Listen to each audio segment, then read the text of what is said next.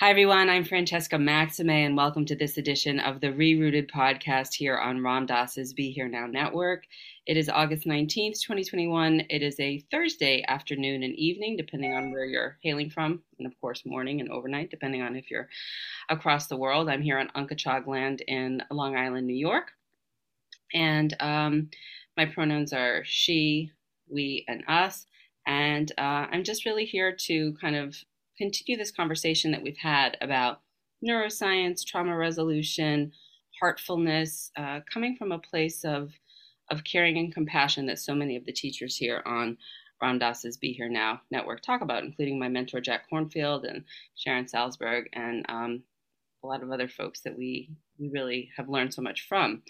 And today, I want to introduce you to a couple of folks that I met on a Society for the Exploration of Psychotherapy Integration, which is a mouthful, conference. Now we're going to just call it CEPI, a few months ago. And the Sheldons, Beatrice and Terry, are two really remarkable therapists talking about caring and how the limbic system and circuitry that we have in our brains influences how we show up, what we're able to take in, what we have a capacity for, and how we can begin to kind of shift into ways that increase our capacity for joy and well-being and contentment. Terry Sheldon, MD, is a clinical professor of psychiatry at the University of Washington, Seattle, and has specialized in the research, practice, and training of psychotherapy for 35 years. Beatrice Sheldon is also a psychotherapist, and she's practiced for 40 years in 4 languages.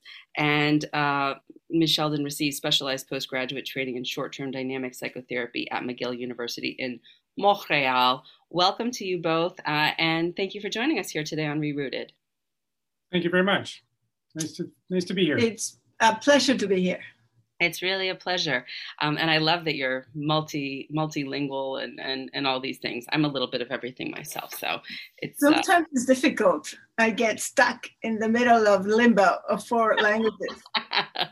You have it in French, but not in Italian or something. I know. But that's good, because sometimes the English word, doesn't always suit what we're trying to kind of find in terms of the texture. So we allow our brains to kind of speak to us, I suppose. In any case, I am really interested in all of what you have to offer. Your website, by the way, I'm just going to name up front. Complex Integration of Multiple Brain Systems is the name of your forthcoming book, but also the website that you have, Complex Integration, M like Mary, B like boy, S like Sam.com, so people can find you later on.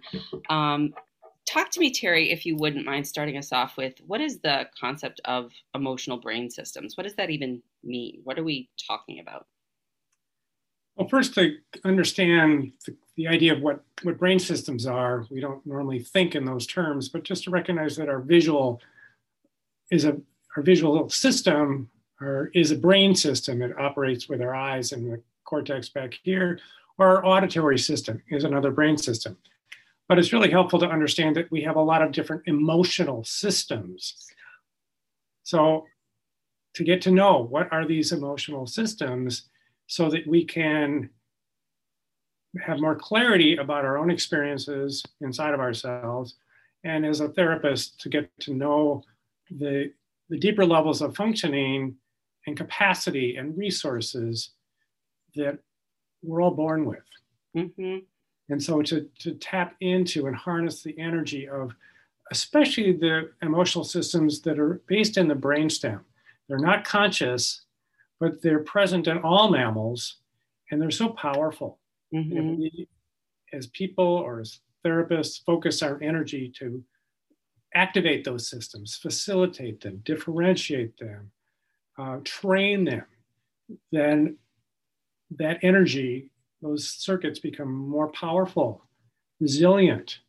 And you can see someone change in front of your eyes when you do this in a focused way, Mm-hmm. which is wonderful when we teach to see it. I know you looked at a demo that Beatrice did, and you could watch this person change in front of your eyes. And it's so remarkable because you're working at this level. So you're not limited to the cortex. Pointing to the, I'm just letting our viewers know, I mean, our listeners know, you're pointing to the lower brainstem as you're talking that. Mm-hmm. Right. Yeah, the amygdala.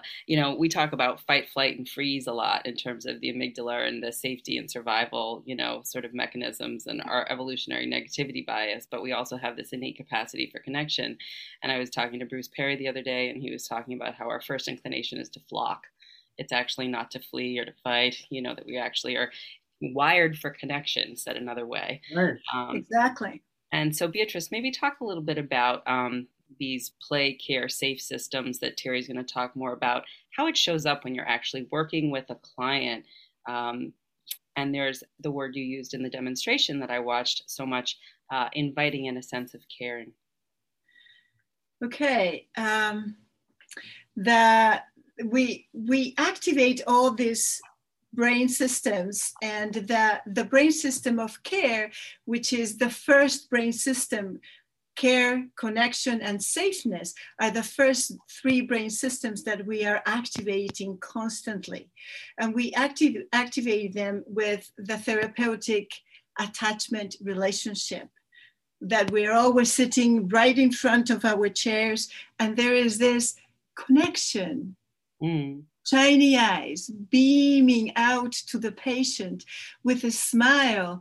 And it's always the connection of, you are the most important person for me right now. Anything else, it's not important. You are the most valuable person right now here in the connection with us. And sometimes I even say, you make my eyes shine. Your presence right now, it's making my eyes shine. So I'm activating this attachment, connection, and the caring. I'm sending a lot of oxytocin into the system in this intense caring connection. And then we will know, like, oh, that's making me really anxious. So the unsafe brain system, the fear brain system, is being activated in relationship with the caring. And now we understand that there is a connection in between these two systems. Right.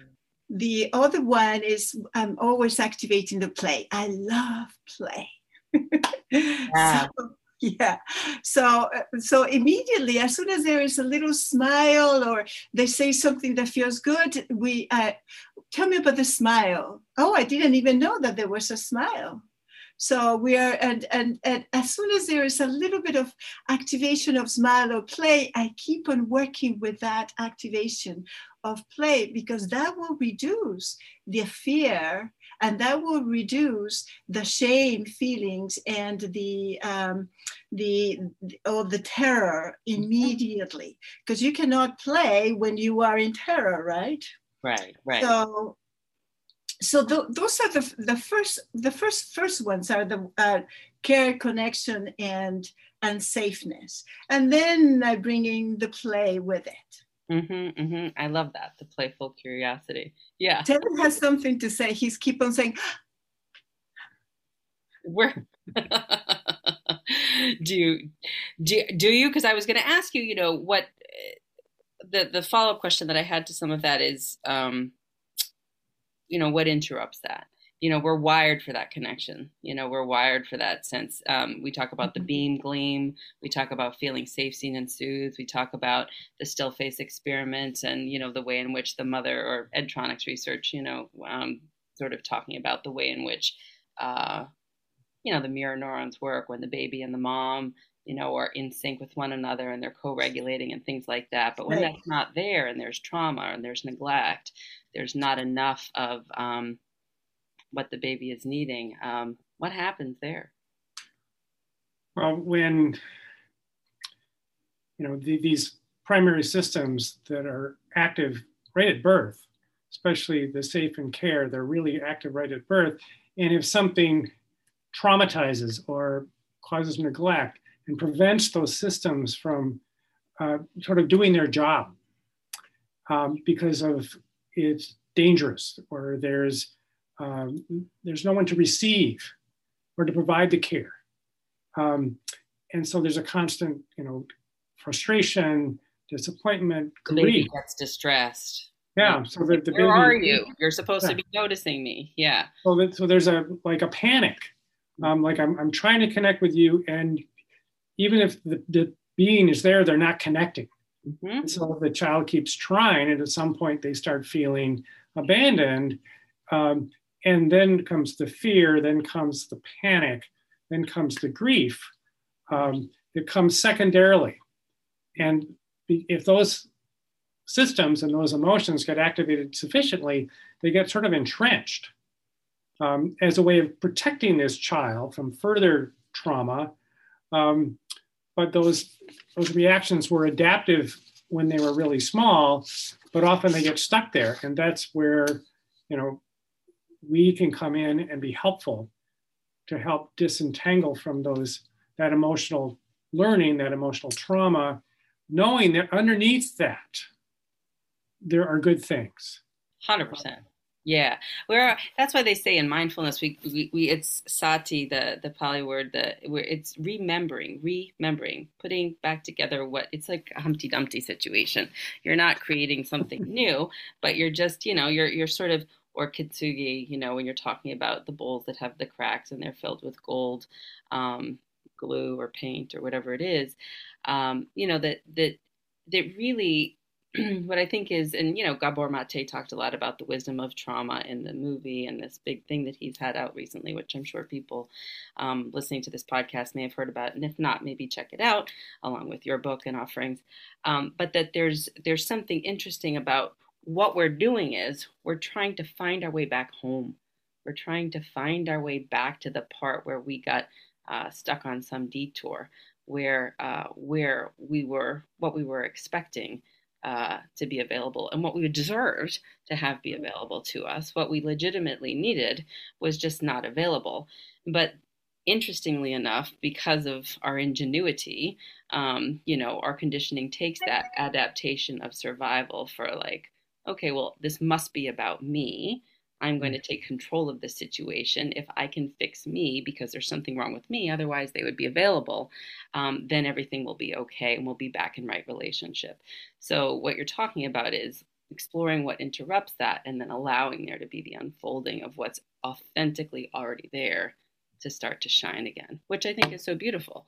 And in the best therapy, that's what happens. Sometimes it doesn't happen, even though we try. Sure. So how is this different from other kinds of therapy? I mean, it's not cognitive behavioral therapy. It's not psychoanalysis. Yeah, it's all of them together. There's several things that are different. First, just the idea that recognizing there's all these different systems. And especially below the level of the amygdala, the hippocampus, the basal ganglia, there's all these systems underneath can really make a difference. So that wisdom, knowing to go there, even though they're not conscious, that those systems are there and work with that. And when our patients become, distressed, traumatized, or afraid or panicked, rather than focusing on those symptoms or trying to understand them or focus on the trauma, we have an expression which is go the other way. Mm-hmm. Go underneath that. So if they're stuck in grief, go underneath the grief and activate their ability to care for themselves or to take in our care, because that is more powerful. That can inhibit the grief.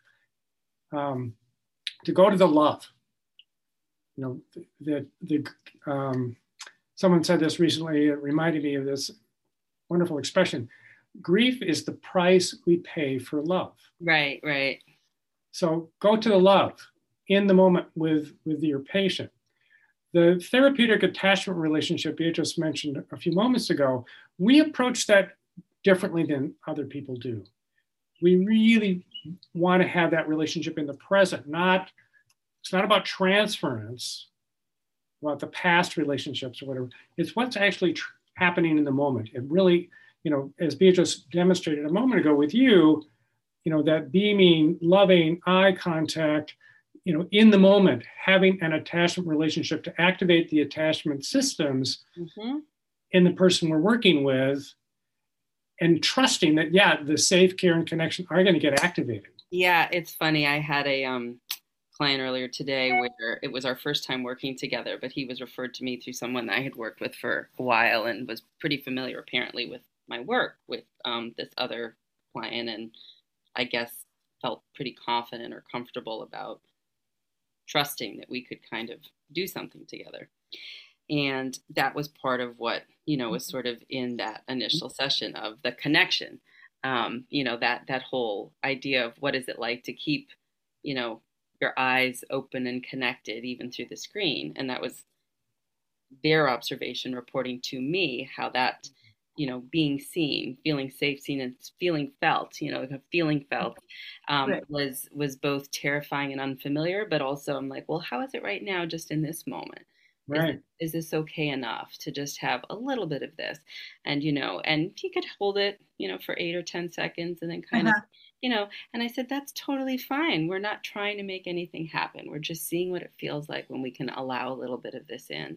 Fantastic. So, Beatrice, when you work with people in that way, in your particular way, we each have our own unique style, but it's similar.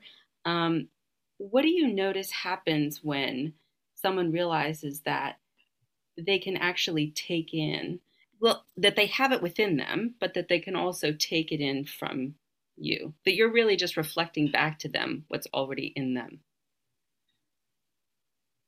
You asking what happens, or how do I know it's happening? How do you know it's happening? There is physiological changes in the face. They become more aroused. The color changes. The eyes change. And the mouth, there is a little bit of a smile, but also there is a physiological change into standing up inside of themselves. Mm-hmm. And when I see that there is this change inside, I immediately ask, what's happening right now? What are the sensations that are happening right now? And sometimes, hopefully, if not, we will have to do physiotherapy for the brain to work with it. But sometimes they come saying, well, there is warmth on the chest. Mm-hmm. And I pick that up because the brain is going to prune that soon. Right? The sensations go up and then they go down and they disappear. So I pick that up and I work with it as let's stay with the sensation of warmth from the chest. And that is you allowing to receive my caring. And that is you allowing you to receive your own caring inside of you. Mm-hmm. So then we become this insight generator of keep yourself paying attention to this warmth from the chest. So then you can keep it buoyant, one click more. So then it becomes resilient mm-hmm. after we worked with it, and then they're able to hold it a little bit longer. Yeah, and I love that. Thank you. And Terry, I'm going to go to you based on what Beatrice just said, because, the way Bruce Perry talked about it is like you have the old, sort of, I'm from Massachusetts originally, you have the old Mass Pike here. Had they not just done the big dig and, sort of spent a lot of money, they might have actually added a better 4-lane superhighway over here that actually functioned better alongside it. And so the inclination to want to go use the old road is not there. It may be there, but it kind of fades away and becomes less interesting over time because we have an Autobahn over here that's a lot more functional. So can you talk about, kind of picking up what Beatrice is saying, it's that, slow, repetitive, moderate, stressors toward moving toward a little bit of the unfamiliar, but the safe, the caring. It's newer. It feels more expansive, warmer, but it's also sometimes the part where people get stuck and they kind of are like, "Ooh, it's too much. I'm terrified." Tell us what's happening a little bit from the inside out as people are sort of growing this new superhighway from the brain part inside out, and what makes them sometimes kind of like push back and feel like, I don't know, maybe I should use the old road. Well, it's a very interesting question. And, sometimes initially it can feel kind of counterintuitive that this person is feeling care for themselves or receiving care from me or from Beatrice or for you, why would that feel so frightening? Why would that trigger nausea? Clearly, it's irrational, but it's a visceral feeling. So it's a matter of sort of titrating and trusting that what you're doing, tapping into the care system, especially when you get the peripheral nervous system engaged too, because there's a certain wisdom, like in the warmth of the heart, feeling the care, knowing that you're on target there. And yes, even as they feel the care, that may feels unsafe from previous life experiences where, they didn't get that. And so it now feels unsafe, or they feel unworthy of that. And often they're not even aware of it until it comes up in this level of intensity and focus. Because normally they would avoid it altogether without even being aware of it. But now with this careful focus, activating these potencies, these emotional systems inside on a deep level, running into emotional learning from childhood often that is not okay. I'm unworthy, or whatever coping mechanisms they developed to try to make sense of the feelings they were having when they were small, and to work with that, to disentangle them so they can feel the care and feel the fear and say, oh yeah, the care is in the present, transpiring. The fear is from the past. Yeah. And to really get that again and again and again, because it isn't enough to understand it. It needs to be done, repetitively, like going to your physical therapist. You need to keep doing the exercises. Right. I'm looking for something that I had written down the other day about the present and the past, and I can't find it. But yeah, I think that's really it. Is trauma is the great interrupter. Oh, I said trauma is the puppeteer of the present. Oh, interesting. Yeah, that's a good way to think of it. Right. Very, very interesting. Yes. Let's write it down. It sounds good. Yeah, thank you. But, it's just that idea of it's the puppeteer. It's that Wizard of Oz behind the curtain that really doesn't, we don't need to have it be directing our lives anymore. And from a mindfulness perspective, we talk about conditioning. A woman by the name of Sherry Huber, who's a Zen Buddhist teacher, who's written a lovely book called There Is Nothing Wrong with You, A Guide to Getting Over Self-Hate, talks about egocentric karmic conditioning. And without being a neuroscientist, essentially is talking about all the ways in which our limbic systems and our neural imprintings are conditioned over time, and how mindfulness practices, whether they're ancient wisdom Buddhist teachings or other kinds of teachings like the ones that are more like mantras and things like that, help change that narrative. Right. So it can be real and true that you have had this experience, and we can honor and be grateful to our adaptations that were learned to help us get through those moments. But then we can also be, as you just beautifully said, in the present to receive the care that's available now. Right. And not have to push it away. And that will do a neurosculpting that Rick Hanson used to call it. We are doing this rewiring of these circuits and making them stronger and feel safe and resilient. So then the new, instead of a 6-lane highway that you go all the time, this newness, this new exit becomes the way of being. Yeah, and I think what's so important about this is people actually have to experience this to believe it, because when you experience it, you're like, oh, this is like magic. I didn't know this was possible.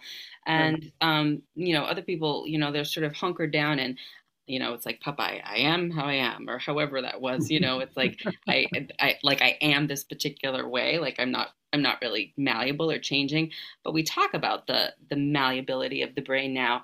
But we also know how, to your point, Beatrice, the neural synaptic prunings that happen, especially in the first 2 months of life outside the womb, and how the first couple of years are just sort of that, I don't even know, Terry, you probably know, it's like billions of things like happening, like a ridiculous amount versus like hundreds or thousands or something on a daily basis when we're super young versus when we're older, which doesn't mean that they're not malleable. It just means that there's so much that's weighted on the front end in terms of how sensitive we are to our conditioning or to our so there's a reason why we kind of have these adaptations. Yeah, they were adaptations. I think that's Right. important. You put that word that they were adaptive when we were 1 or 2 or 3. And our nervous system created a kind of equilibrium that will sustain because that helped us survive as a little person. But as we've grown up, that equilibrium continues, and our nervous system has made all these adjustments to maintain this equilibrium that no longer is adaptive. It slows us down. It creates all kinds of other problems. But to take people out of that previous equilibrium, it takes some effort, both on the part of the therapist and the person. And mindfulness certainly does help interrupt those negative thought patterns. But it takes repetition and more repetition to build these new circuits that are adaptive to get off the old freeway, as you put it earlier, and to build new pathways. It's uncomfortable, and what she was talking about before about that moment of self-warmth or self-love is a state process that doesn't last. And so we were talking about this earlier today, that to change that state phenomenon into a trait. So that's who I am. It's not just a feeling that I feel care for myself right now. That's who I am, that I am a caring, loving person towards myself, no matter what. And that's the kind of resilience we want to help any of us develop in all of these different systems. So it's not just the care system that's resilient, it's the play system that's resilient, or the safe system that's resilient. So when we're in a crisis, all these systems keep operating. And even though, we're being triggered with some trauma memory or some shame reaction, the other systems are still operating. They don't get short-circuited by the reactions that would have happened in the past. That's really important. It's a different way of working by focusing on these resources and having them become traits, not just brief moments of good feelings. So how does that show up, Beatrice? If we're saying it's a trait, and I'm like reminding myself as someone who's just gotten triggered in some board meeting or at work or, something, and the way in which my boss talked to me is making me feel like I'm in a shame spiral all of a sudden, and I'm starting to go back into dorsal vagal collapse where I'm sort of shrinking away. And I've been working with someone like you, and I've been able to kind of experience what it's like to be caring and to be cared for and to know that I have this capacity, not because I know it in my head, but because I've actually experienced it in my body, and I've actually felt what it's like to have that warmth and spaciousness that you've talked about. How does that end up translating when I show up? Is that me sort of being able to pause enough and say, hey, I'm enough and I matter. Let me open up to actually asking a question or being curious about whether or not my boss really meant it in the way that I think I heard it, or whether or not this is a narrative that I'm making up or something about myself. So I say to them, would you mind, reflecting more of that or whatever it is. But how does that show up in real life? How does this help people in real life? Are you asking how does that shows up? How do we work with right here at this moment with Sims? Yeah. In this type of difficulty? Yeah. Like okay. if somebody has been working with you, but they get triggered in real life outside of session. Outside of session. Well, that's outside of session. What we are working here is we're working at this precise present moment of the relationship of you with you. And if you got triggered, with your shame got triggered, that means that there is that hyperconnection with shame, right?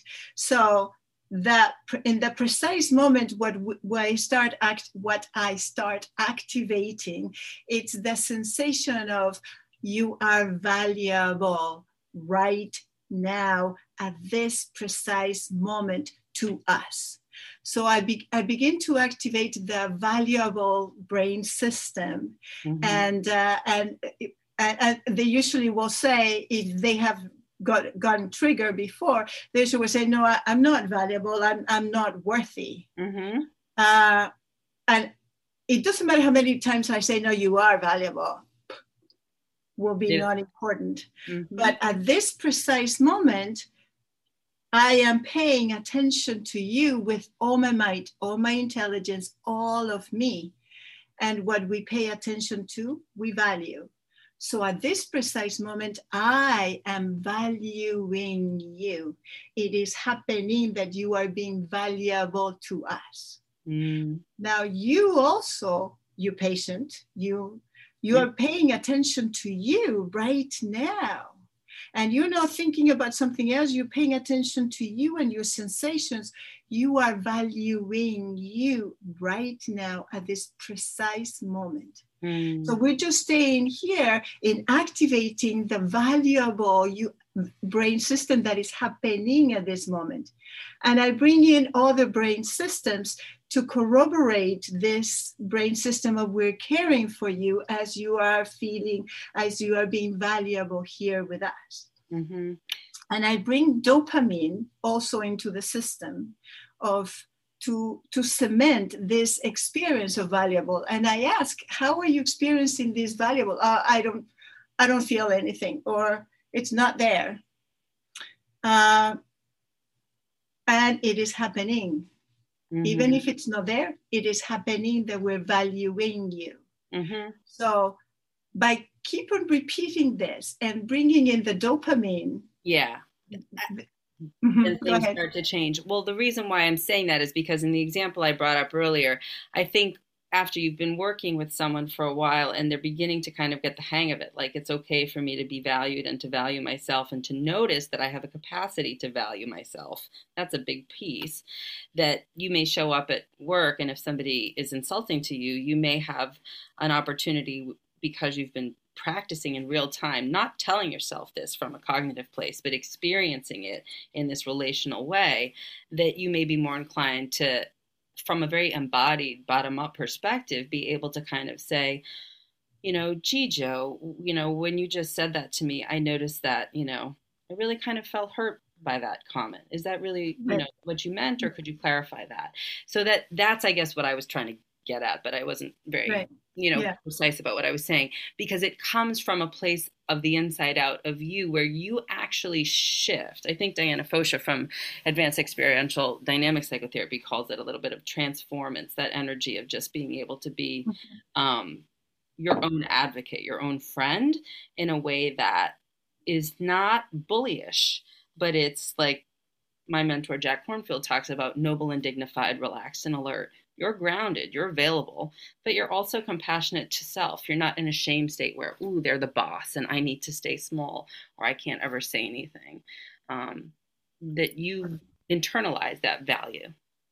So I'd like to add something that I think is helpful, is that in the example that Beatrice was talking about, valuing this person, you get a felt sense inside of yourself. And at the end of the session, we'll recommend that, okay, you need to rehearse this. You need to practice this. This is something you want to keep exercising, that felt sense, so that that felt sense becomes stronger and stronger. So when the boss makes some, sarcastic or critical comment, you can access that sense. Okay, I feel valuable. And on the one hand, you're less likely to get triggered. But even if you are, you can say, oh, yeah, I'm triggered. And I have access to this too. And so I can be compassionate and say, yeah, I got triggered. I know where that comes from. Yeah. But because of the training that I've done with myself between sessions, just like when you're working with your physiotherapist, you keep practicing so that, you've got those exercises, you've got it down, and it's just there. Yeah. And that's an important part of therapy, is it doesn't stop when they walk out the door or the session comes to an end. They're going to continue to work to strengthen those adaptive circuits so they become 6-lane highways. I like that, because a lot of times, the way I do it with people, Tara Brach does it where she just says, put your hand on your cheek or on your heart and just say, it's okay, sweetheart. Like, that's her way. And, Kristen Neff talks a lot about self-compassion practices and the way that she does. And there's all these different ways. I think the one I picked up was from the internal family systems model. I think that's where it was, where I invite my clients to just, check in with their wounded inner child or whatever part gets triggered. And like, just in the morning when you're brushing your teeth, or at night when you're putting on your pajamas, just say, hey, how are you doing today? I'm still here with you. How are you doing? You're here with me. We're here together. whatever our day was, we're still hanging out, and to make that a practice and do it and tie it with, from Right. mindfulness principle, a practice that you Right. already do every day, so that you automatically kind of weave it into your daily practice. Or sometimes I'll tell people, Absolutely. if you don't brush your teeth, do it when you go to the bathroom in the morning, or do it when you take a shower at night, or whatever it is you're automatically doing, to just even invite in the connection. If value feels too far away, or if care feels too far away, just do a check-in, say hello. I'm still here, you're still here, Exactly. we're still here. One important thing to say, it's the way we work, it's a little bit different from other kind of therapies, because we don't bring in the stories of the outside. They can tell you the story of they got triggered, etc. But what I'm realizing is that this person got triggered because the value system, it's entangled with shame. Mm-hmm. So then I am going to be working in the precise moment, in the connection with activating this brain system and differentiating it from shame. Mm-hmm. Not about what happened then with the bus, but about activating this brain system that it's already there, hardwire, and we are to start activating in the connection with us right now, and in the sensory brain system right now. Mm-hmm. So we don't work too much with stories. Yeah, no, me we neither. Work with the story of the now, in the sensations and in the brain systems. That's the story of the now. Mm-hmm, mm-hmm. Yeah, and I guess it's like a somatic, experiencing, sort of way of just, and what are you noticing now, and what's happening now, and where are we now, and how is this now, and what's feeling now, or a focusing session or something, what's coming forward, it's these, these kinds of more like in the direct moment to moment experience. Right. What is it that's actually happening? Because those are the things that are like click, click, clicking, they're shifting, exactly. And then you can probably talk, well, you probably both can, but Terry, too, this piece of, we've talked a lot about repetition, but we also, in memory reconsolidation, talk about like a 5-hour window of when you have neural synaptic sort of openings, and when a new learning can kind of sort of be, I don't want to say laid in there. I don't want people think we're putting in any false memories or something, because that's absolutely not what's happening. Can you talk a little bit about the brain systems where this is, like, what's kind of happening when somebody's kind of like getting it, with like feeling the felt sense shift from the inside out? I think there's several things. I think the emotional memory reconsolidation is one form of neuroplasticity that's quite compelling, but there's just the arousal, the sense of self-efficacy. There's other neuroplasticity factors that you can work with simultaneously. And so you're right, when they have a new experience of themselves with different relationships with themselves, with me or with Beatrice or you, and recognize, okay, this is an adaptive experience. It is in contrast to what I learned or what was possible. And so it does run the risk of being deleted because it's not familiar. It wasn't allowed. And often that's not even conscious. So that 5 hours, one of the things we recommend is that after the session is to go for a walk, activate the substantia nigra, the nucleus accumbens, to release dopamine for long-term learning, because there's that window of opportunity after the session. So don't rush off to get in the car or go somewhere else to go to work or whatever. Really make the most of the learning and the work we've done together. So physical activity, also meditation, to not get into old circuit patterns, but to hold on to what you just learned, what you've just experienced, let things unfold, to keep them alive. And then at the end of the day, when getting ready to go to sleep, reactivate these circuits, remember them, because what your brain activates at the very end of the day is going to get held on to. A part of what we do when we sleep is to hold on to those learnings. Yeah, in our dream states. And you know, if I'm sort of a casual listener, I'm like, well, how is that different from those positive affirmations that we learned about in the 80s and the 90s with the self-help books? Good question. You want to answer it? Answer it. Okay. The affirmations have a certain amount of value, but they're a little bit too much top down. So it's important that when we train our colleagues, we invite them to make assertions that are biological, a neurobiological fact. So my care for you is unconditional. That is a fact. That is a biological fact. So you're not just saying a positive aphorism or something really pleasant. I'm speaking about a neurobiological fact. And it's safe for us to care for you. So those are the kinds of activations that we use because we know they're true, they're facts, they're biological facts, and we're just activating them intentionally. So they have a felt sense of, oh yeah. And if it makes them feel uncomfortable, then that contrast is really out there in the open. Like, yes, my care for you is unconditional and you don't feel worthy. Isn't that fascinating? So you add in the curiosity about something that is irrational, but it feels true. But yes, the neurobiological fact is, you know, our care for you is unconditional. Yeah. Let me add something else there. Please. In therapy, what we're working with is the sensory brain system. We're activating all the brain systems, like wantingly. Is that a word in English? Intentionally.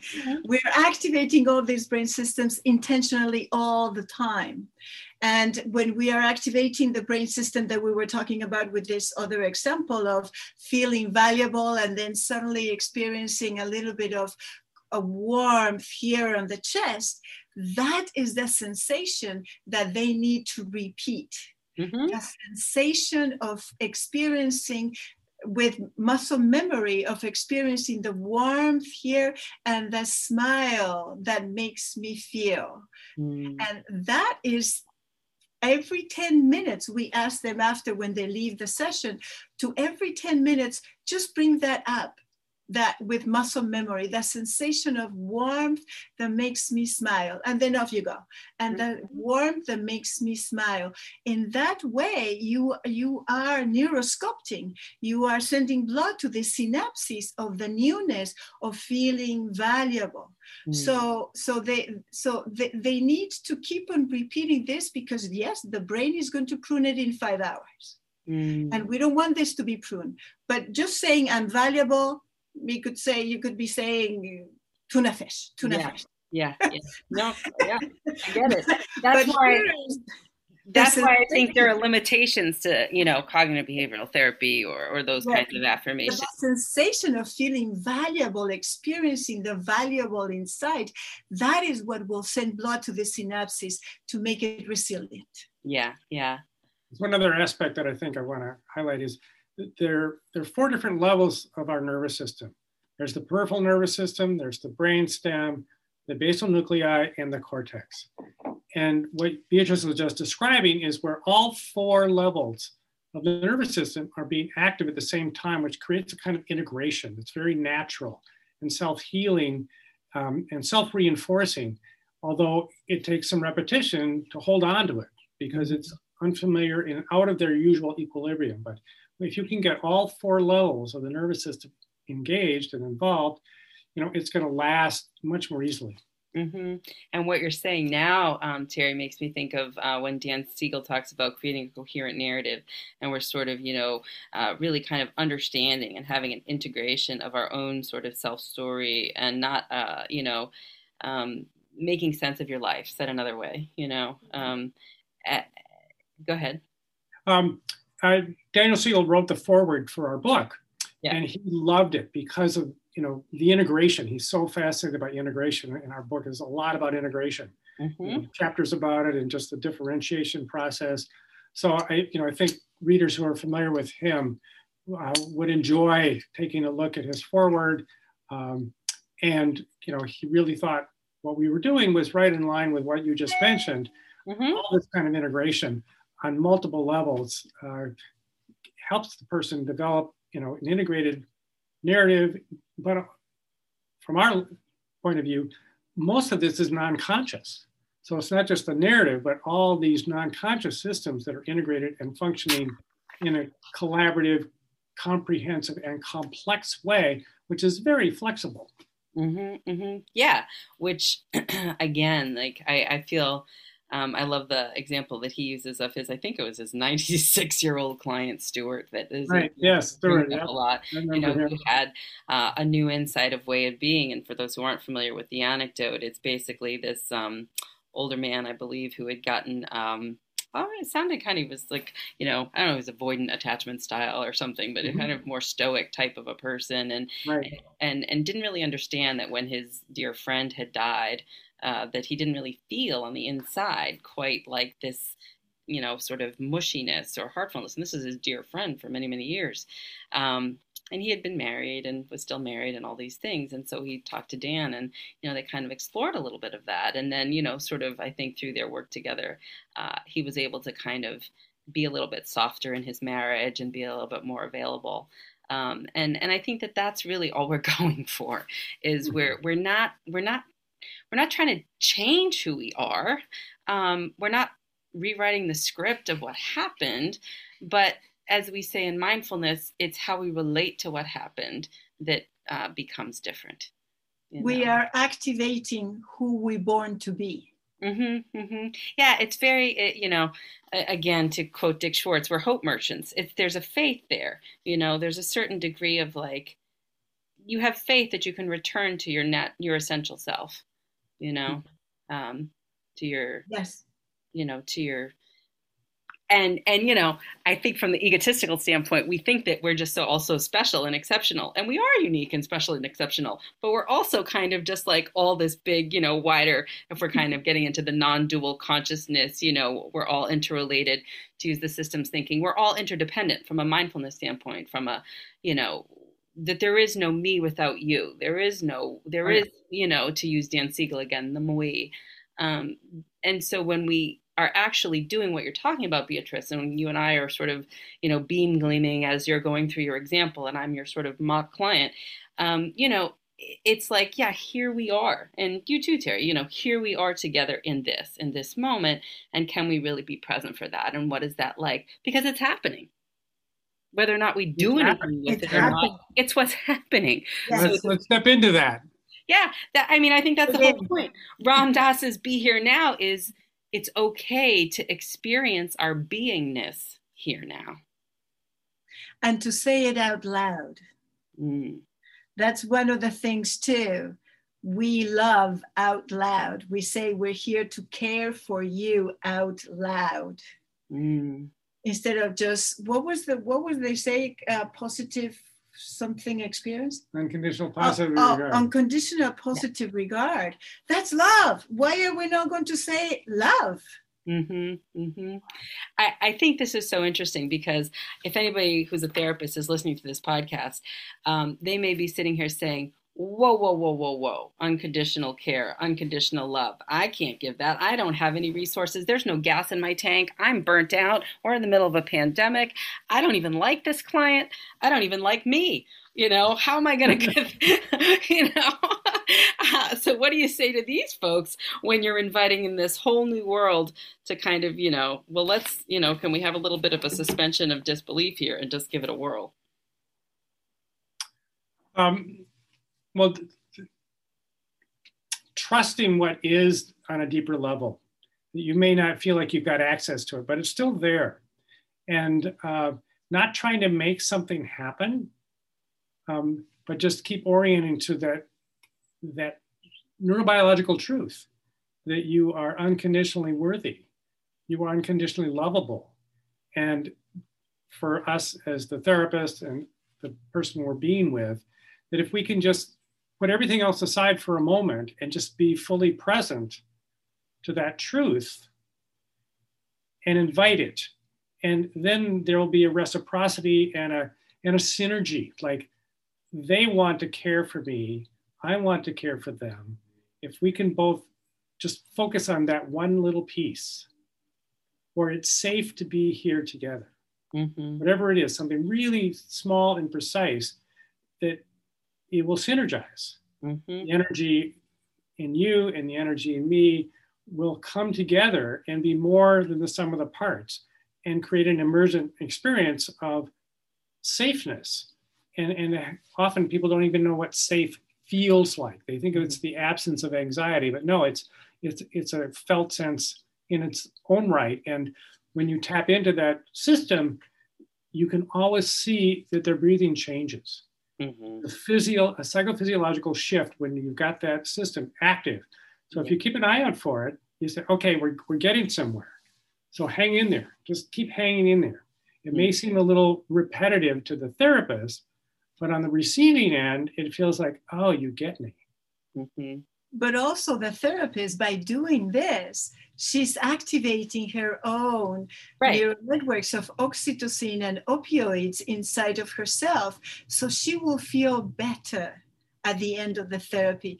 Our colleagues that we teach, they always comment on that before, at the end of the day, I'm just totally exhausted. I just have given every drop and more.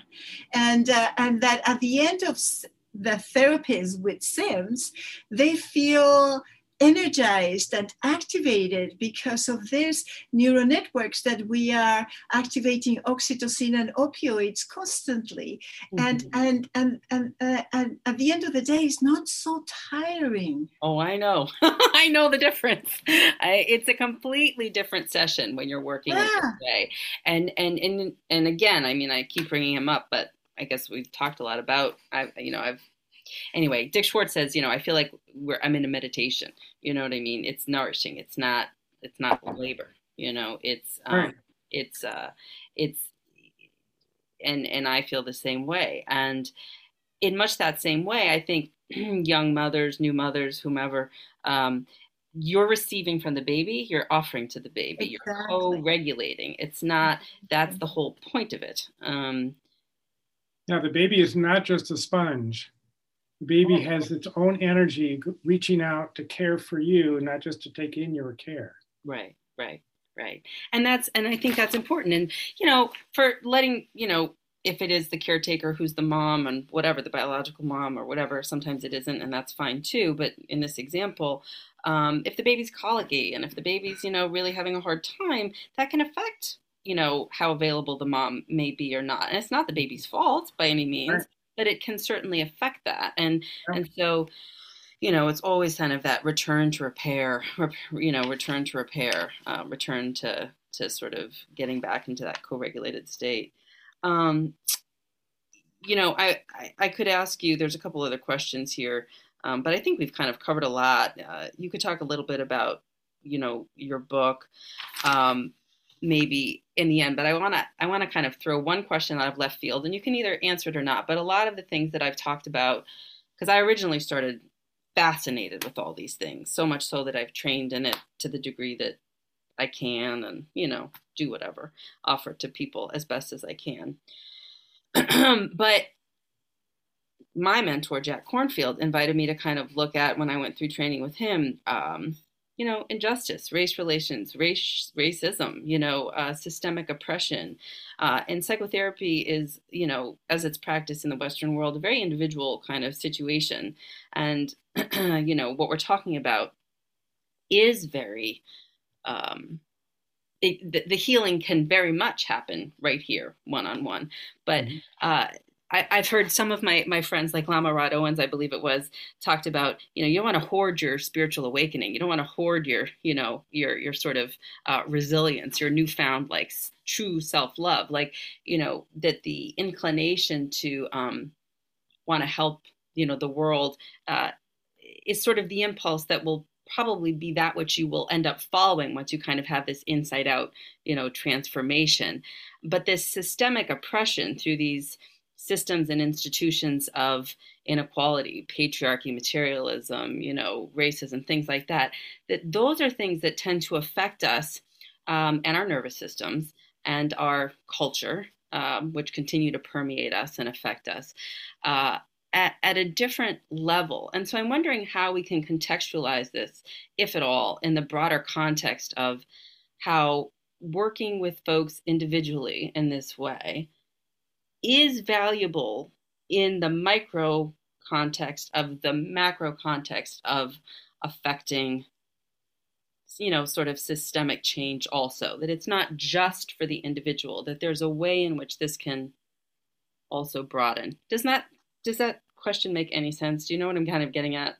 I think so. And so how can we, utilize this wisdom, this knowledge, this experience into a broader context? Yeah. To, have an impact on our communities, mm-hmm. on our culture. Mm-hmm. And part of it, I think, is to recognize that underneath the racism or the sexism, whatever, which are driven by fear, mm-hmm. to understand that those are fear reactions. Mm-hmm. So underneath those reactions are the adaptive, care, playful, assertive systems in everybody.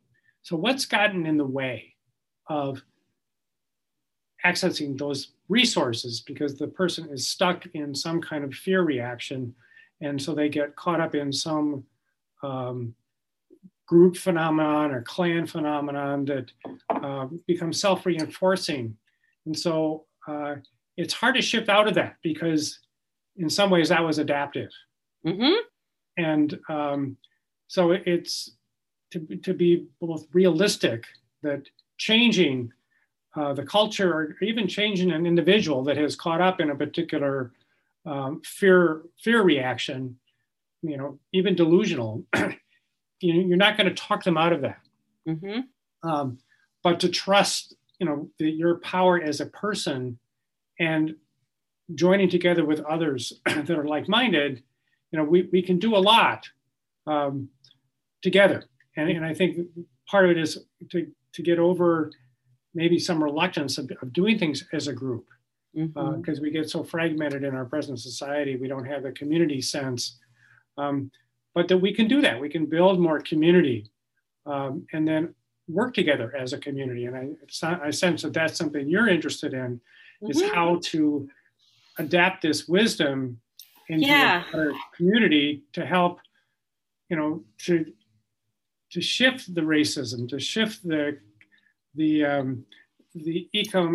economic inequality and so forth that is so harmful to everybody, not just the poor people, but the rich people. Is harmful to them too. Well, exactly right. The privileged and the subjugated both lose when we're gripped in fear. And when, from a mindfulness perspective, the Buddhist teachings are greed, hatred, and delusion. Those are the defilements, the basic, sort of seeds of challenges and the root causes of suffering. And that when we're able to kind of recognize what those are, and we can kind of hold a mirror up and kind of, as you say, this takes practice, and it also takes insight and all these other things, we can kind of plane away at kind of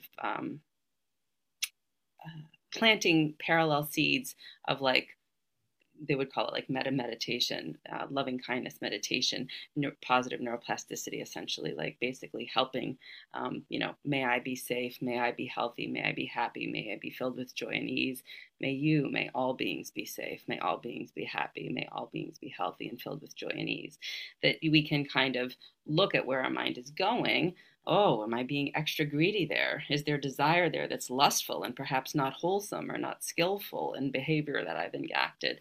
And not have a judgment about it, not have a story about it. That makes me a bad person. I must be bad. It's that, no, this is the habit of mind. And that's why these principles can be very important to understanding, I think, how we can use these methods, like you have the beautiful book that you've written, Complex Integration of Multiple Brain Systems in Psychotherapy, CIMBS, as you call it, is another tool in the toolbox of being able to train therapists and to help support clients in really this transformation that I think really probably does have to come from the heart. And just to elaborate a little bit on the book, it was written to avoid all jargon. And even though some of the terms, their common terms, are used precisely and they're explained, it's really intended to be quite accessible to anyone, who's interested in the mind and the inner workings, who's got a mindfulness practice and so forth. So, I think there are all kinds of people that'll find it interesting and accessible. There's a lot of stories of transformation of individuals. I don't know, maybe there's 20 different, at least, stories of interesting, curious, momentous, humble kinds of life experiences that can resonate with individuals when they read it. And so it's, I think it's quite accessible. And, there's a lot of illustrations. A lot of what we were talking about today may seem a little too academic and scientific, but, we've got like 50 illustrations to sort of show what does it look like. And I'll just to pull out one. This is the cover of our book. Uh-huh. To show the energy and the circularity and the systems becoming stronger and more resilient and differentiated. So each of these systems, becomes separate from each other, powerful, resilient, and together they become fail-safe. Mm-hmm. Very nice. Isn't that great? My copy, but I think it's not due till January of 2022. No, December, actually, this year. December. Okay. At the end of the year. We're so excited about it. Well, this will be your first stop on your book tour, or one of them anyway. Yeah, it is, actually. We like to refer to our book as our brainchild. Yeah. Oh, very funny. I like that. That's cute. You guys are cute together. I appreciate your presence here today on Rerooted. Are there any parting thoughts on anything we've covered today, or last looks, as they say in the fashion world, that you'd like to offer? Thank you for the opportunity. Yes. To talk to you and connect with you. It's been very enjoyable. Yeah. And your questions are fantastic. I really enjoy your questions. Thank you. So well read. You've got so many different ideas in your head. I'm so impressed. Thanks. It's nice to talk to other people who know my points of reference. I'm otherwise kind of alone up here with it, and I delight in. I did this podcast. I started it because I was reading and I was curious, and as a former television news anchor and journalist, I know how to call people and reach out and book interviews. I just have always done that, and when I pivoted, you did very well. Well, thank you. You were receptive. Not everybody calls me back, which is interesting. We can talk about who would and who wouldn't offline. But it was just out of a natural curiosity, meaning like I actually want to know more about this, and I'm delighted that folks like you take time to spend with me and share and offer this with our listeners. So thank you so much. The website, once again, I will offer it, is Complex Integration, M like Mary, B like boy, S like Sam.com. Complex Integration, MBS.com. The book is Complex Integration of Multiple Brain Systems. Psychotherapy is the model. And or just to Google Beatrice Sheldon or Albert Sheldon, and they'll arrive to Beatrice with a TRIZ, sorry. Yeah. No worries. We're going to put up to the website. They'll put the link up on the liner notes for the podcast. So thank you again. I appreciate our time together today, and be well. Take good care. Yeah, you too. We enjoyed it very much. Thank you so much.